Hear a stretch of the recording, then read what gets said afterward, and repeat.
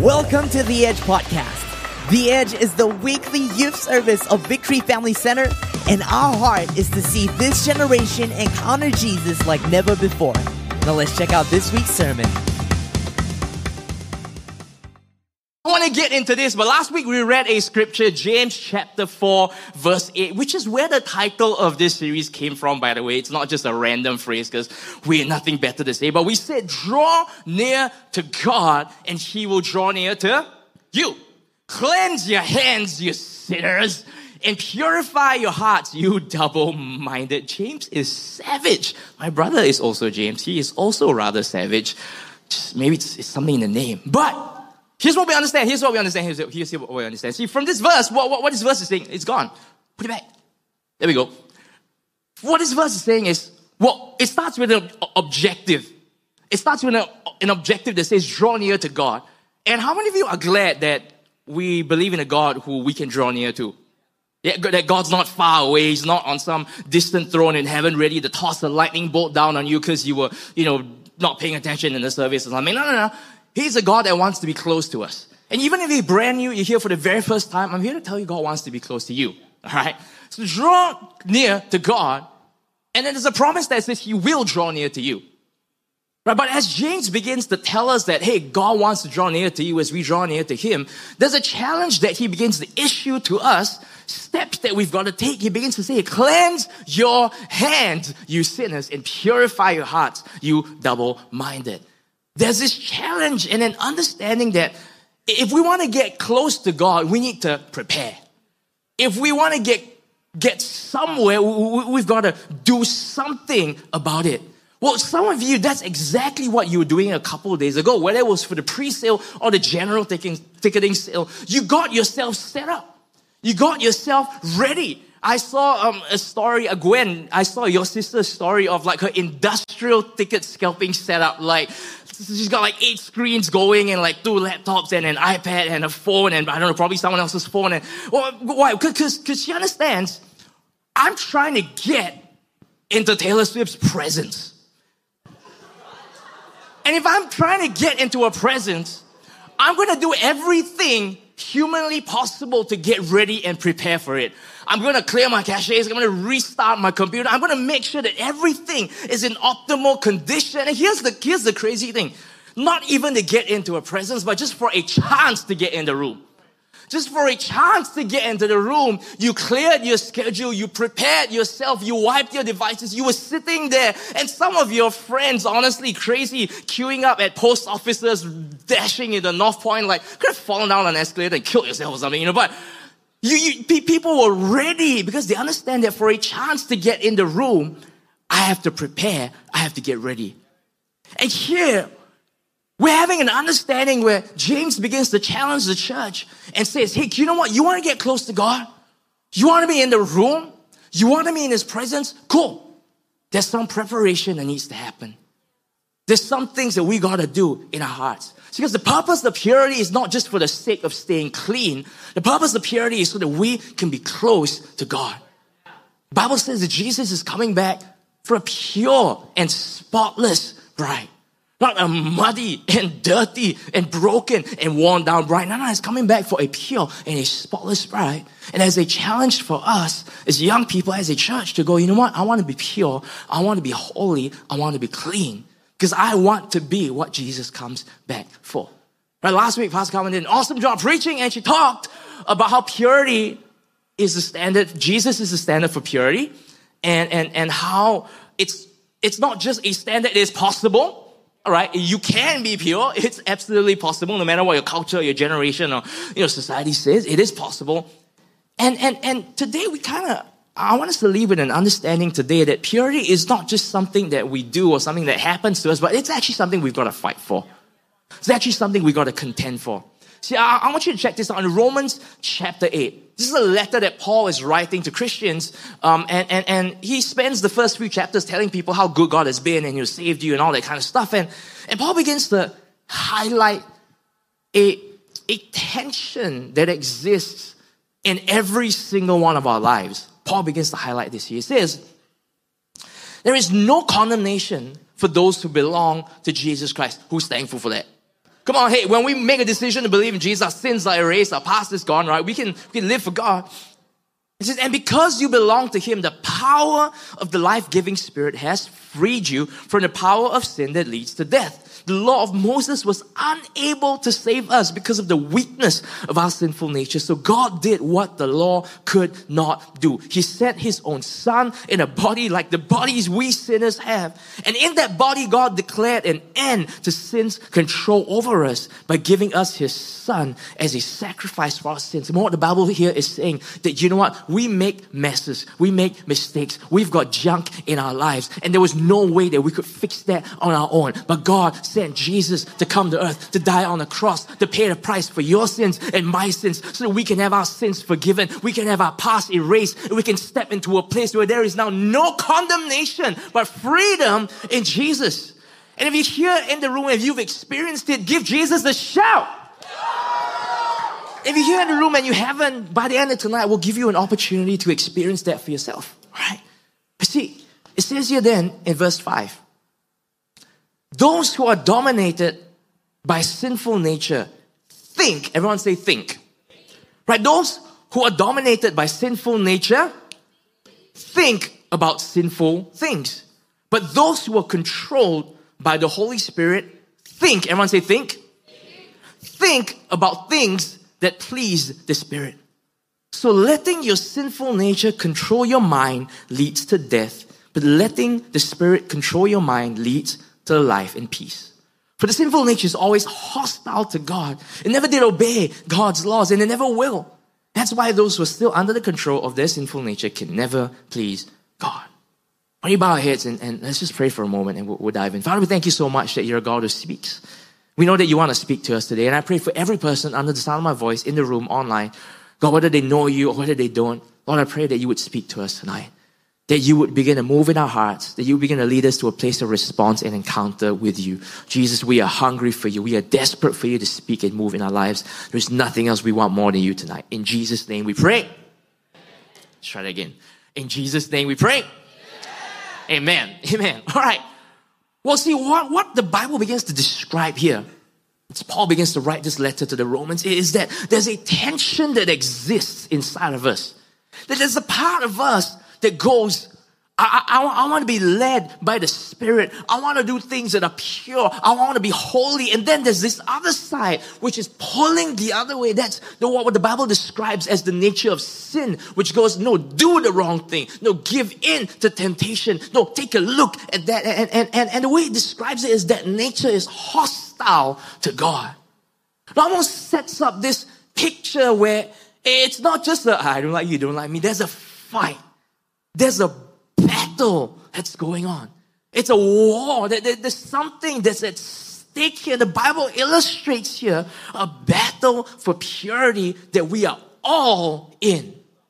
See, we're all in this fight. Whether you recognize it or not, whether you're ready for it or not, whether you're fighting or not, you're in it already. Chances are, if you don't even know you're in it, you've lost. It's one of those fights. See, but the thing is, when we talk about purity, it's so easy to associate it with the things that we do. If I do this, I'm pure. If I do this, I'm holy. But if I do that, I'm impure. If I do that, I'm unholy. We often associate purity with the things that we do with our hands. Most of the time you do things with your hands, right? And it's so easy to kind of get wrapped up in that, where we go, oh, because I did this with my hands, I'm now impure. Because I've done that with my hands, I'm now unholy. And even though purity is often associated with the things that we do with our hands, what Paul begins to tell us in Romans is that the battle is not in your hands, it's in your head. The battle is not in your hands, it's in your head. It says in verses 5 and 6, those that are dominated by the sinful nature, what do? They think about sinful things. He doesn't go, they do sinful things. No, he goes, they think about sinful things. Those that are controlled by the Spirit, what do? They think about things that please the Spirit. So letting your sinful nature control your mind, not control your hands. Letting your sinful nature control your head leads to death, but letting the Spirit control your head leads to life and peace. The battle is not in your hands, it's in your head.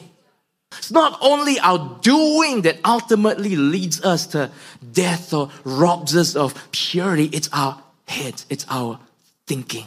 That's why Paul in Romans 12 begins to say, let God transform you into a new person by changing the way that you think.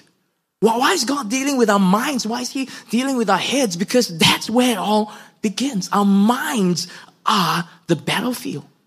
Our minds is where the fight is taking place. I want you to think about it this way. Why is it that in our culture, in our generation today, one of the biggest struggles that we're dealing with is not physical health issues, but mental health issues? Why is that the fight? Why is that the battle in our generation today? Because there is a fight for your mind. There is a battle for your head. The enemy is going for your thoughts. He's going for your mind because he recognizes that if I can win that fight, I don't even need to convince you to do the stuff. You'll do it yourself. I don't have to convince you to say it. You'll do it yourself. He wins the battle in our heads. Is he choosing to ignore the battle that's in our heads? Choosing to ignore the battle that's in our minds is like, it's like showing up to the wrong fight. And it's not even about the weapons you bring or your strategy, how equipped you are. It's showing up and realizing, oh, the fight's over there. And by the time I make it there, there's no chance.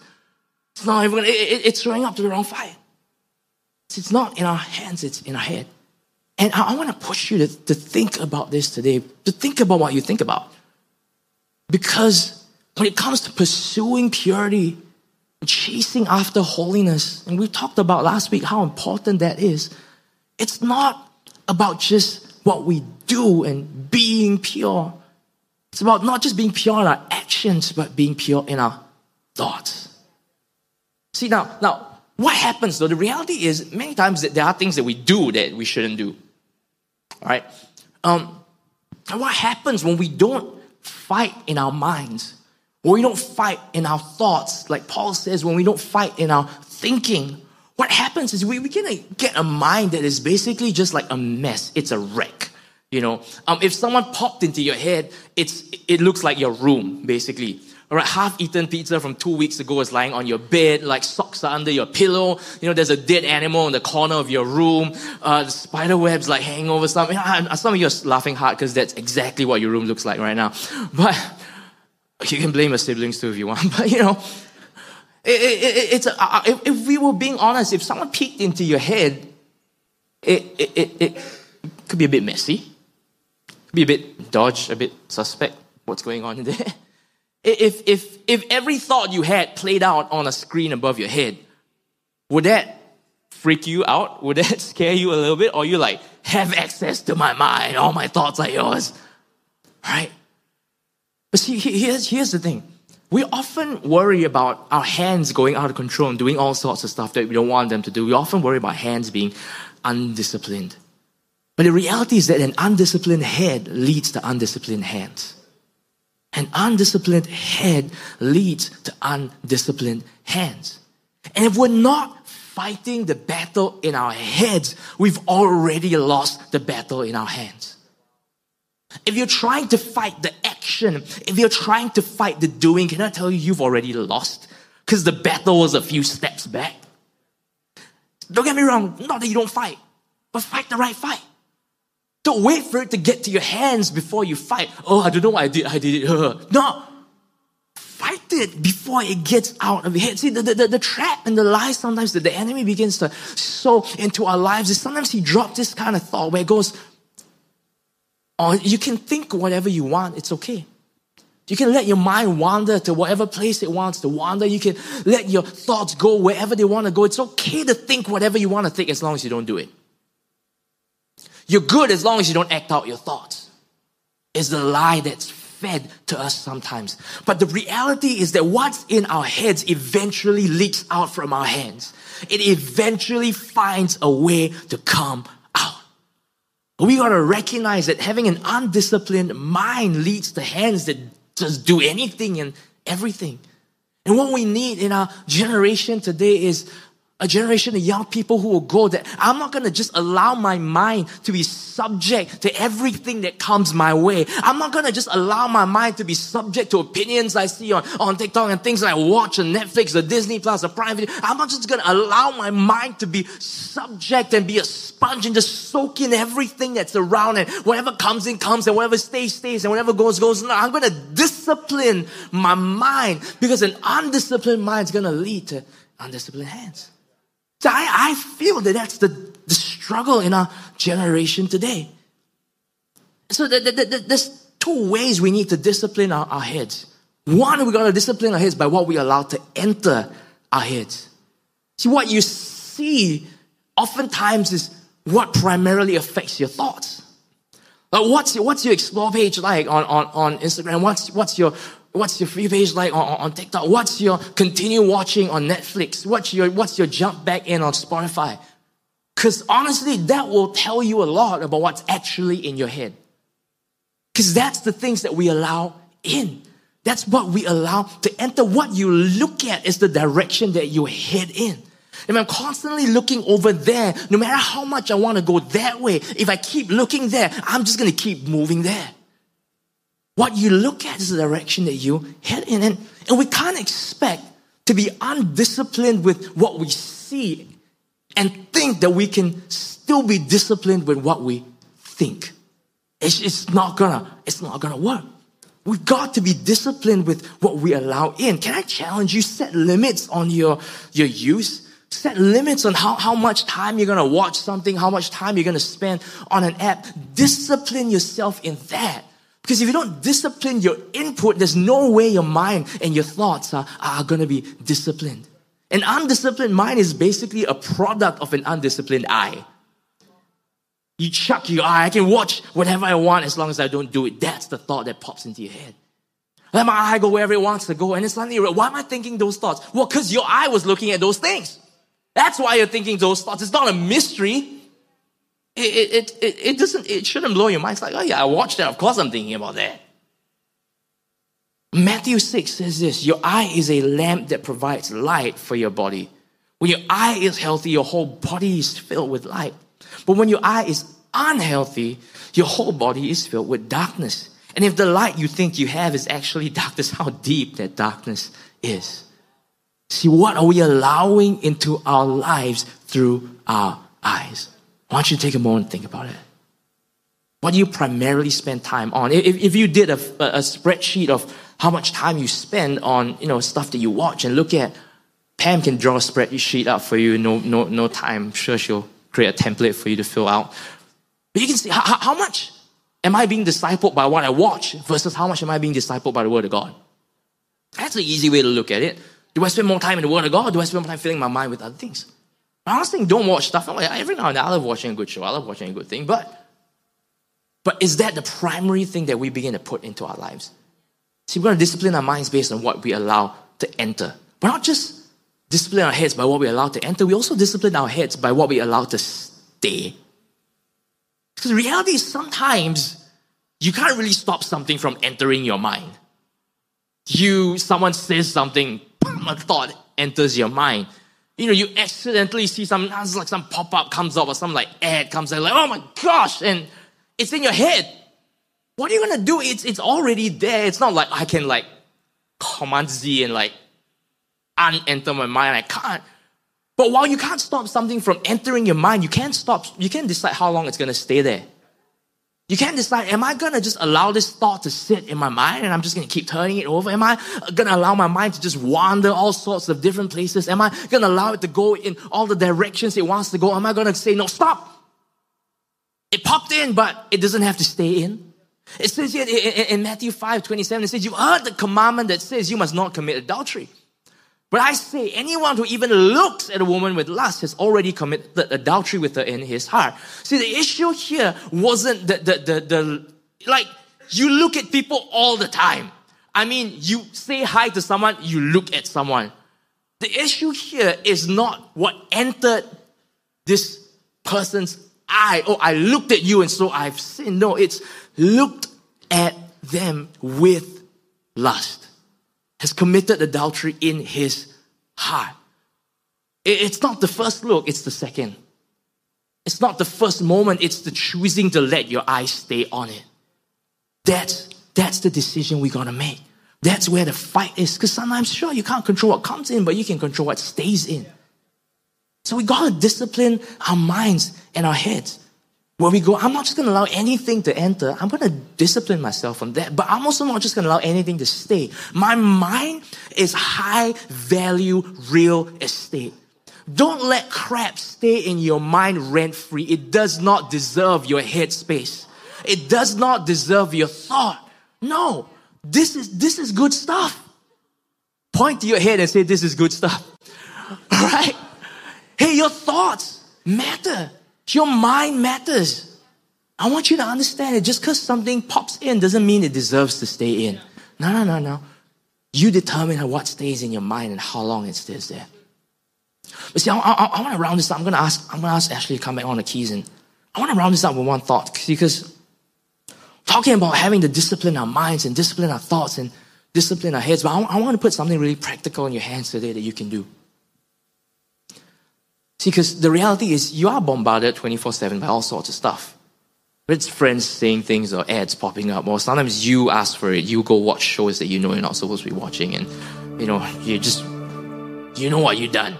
That's all. I'm just going to say that. But here's the thing. You see, when we're saying, you got to stop stuff from entering your mind. You got to don't let stuff stay in your mind. The reality is there needs to be a response that we have whenever things threaten to invade our thoughts. And the reality is that if you're trying to find a response in the moment where the thought hits you, it's actually too late.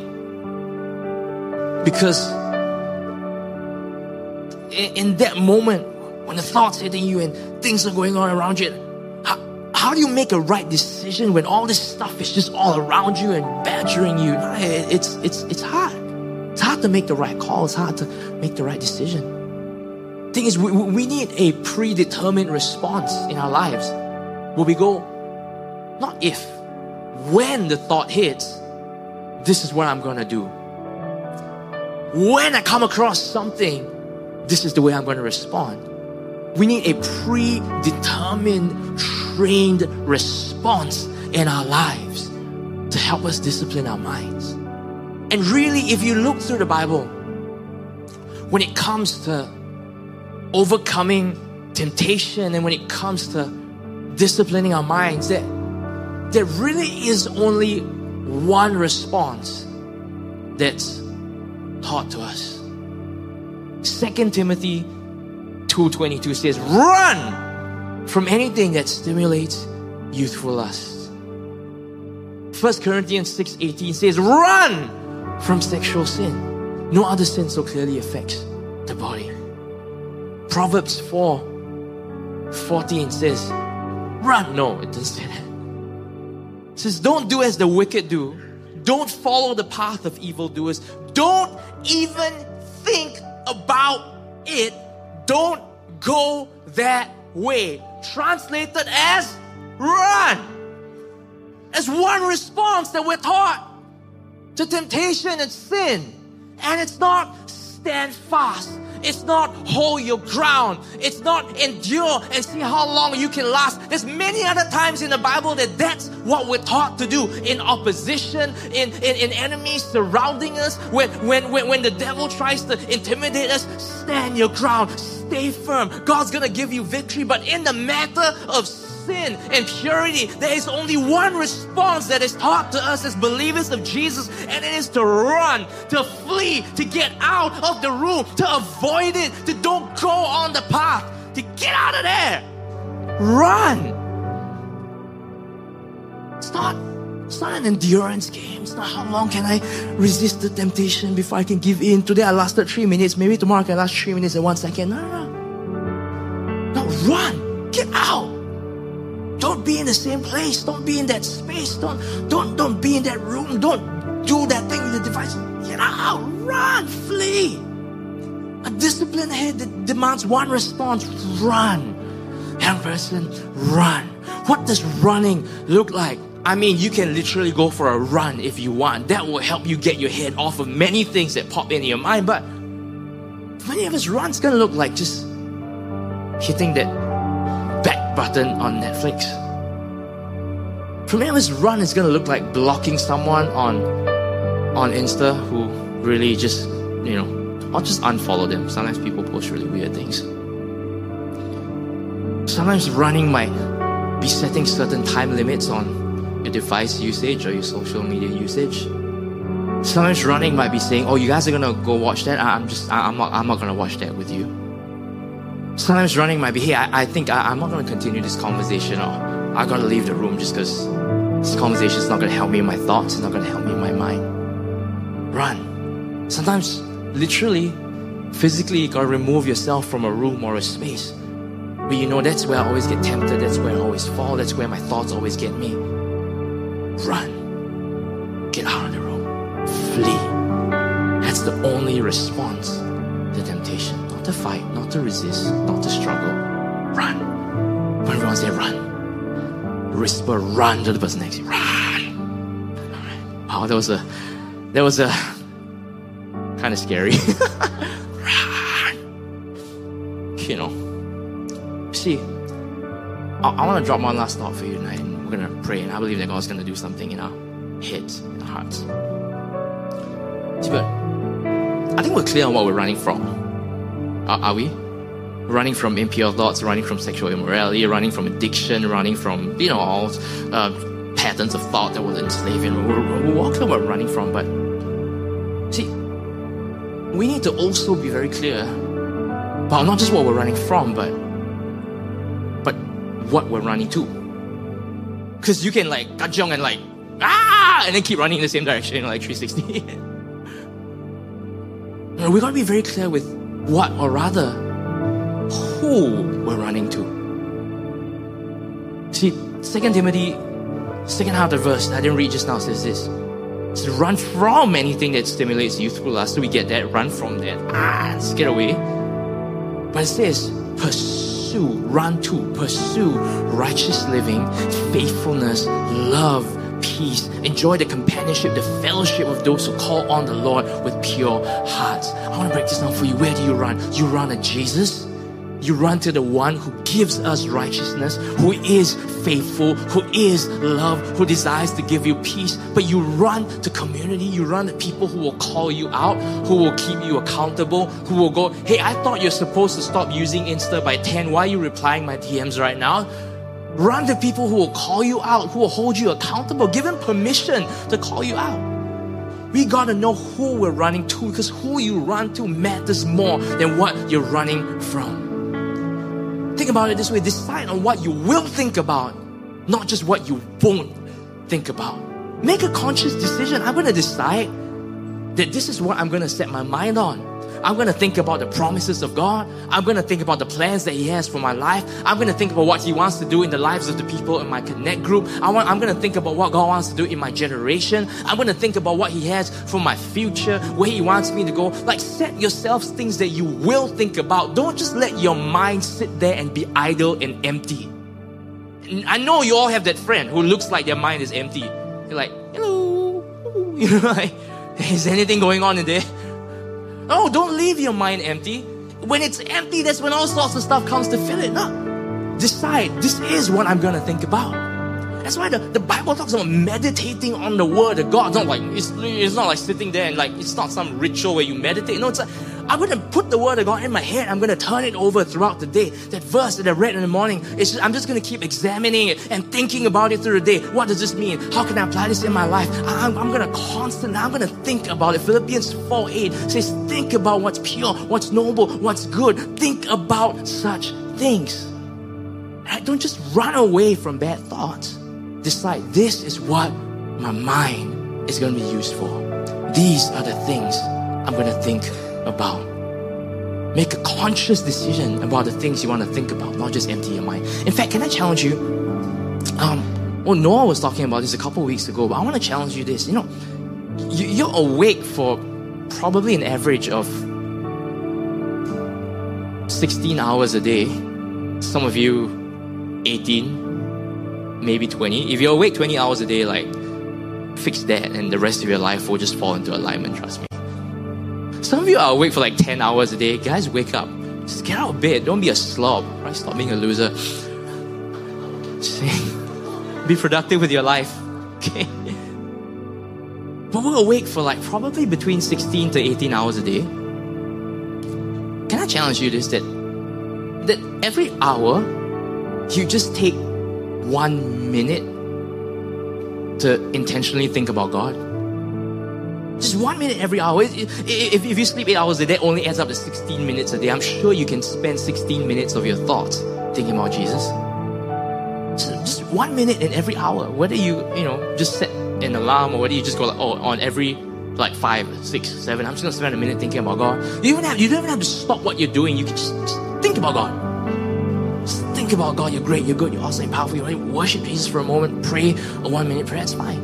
I'm telling you, try that. It'll change your life, right, Noah? Yeah? Change your life. Make a choice to discipline your thoughts. I'll challenge you. 1 minute every hour. And come in next week and let's talk about that. And see how different your thought life is across the course of a week. 1 minute every hour. I'll poke someone next to you. Say 1 minute. It's not that long. It'll change your life. And that's it for this week. We hope you've been inspired and challenged to reach your generation for Jesus.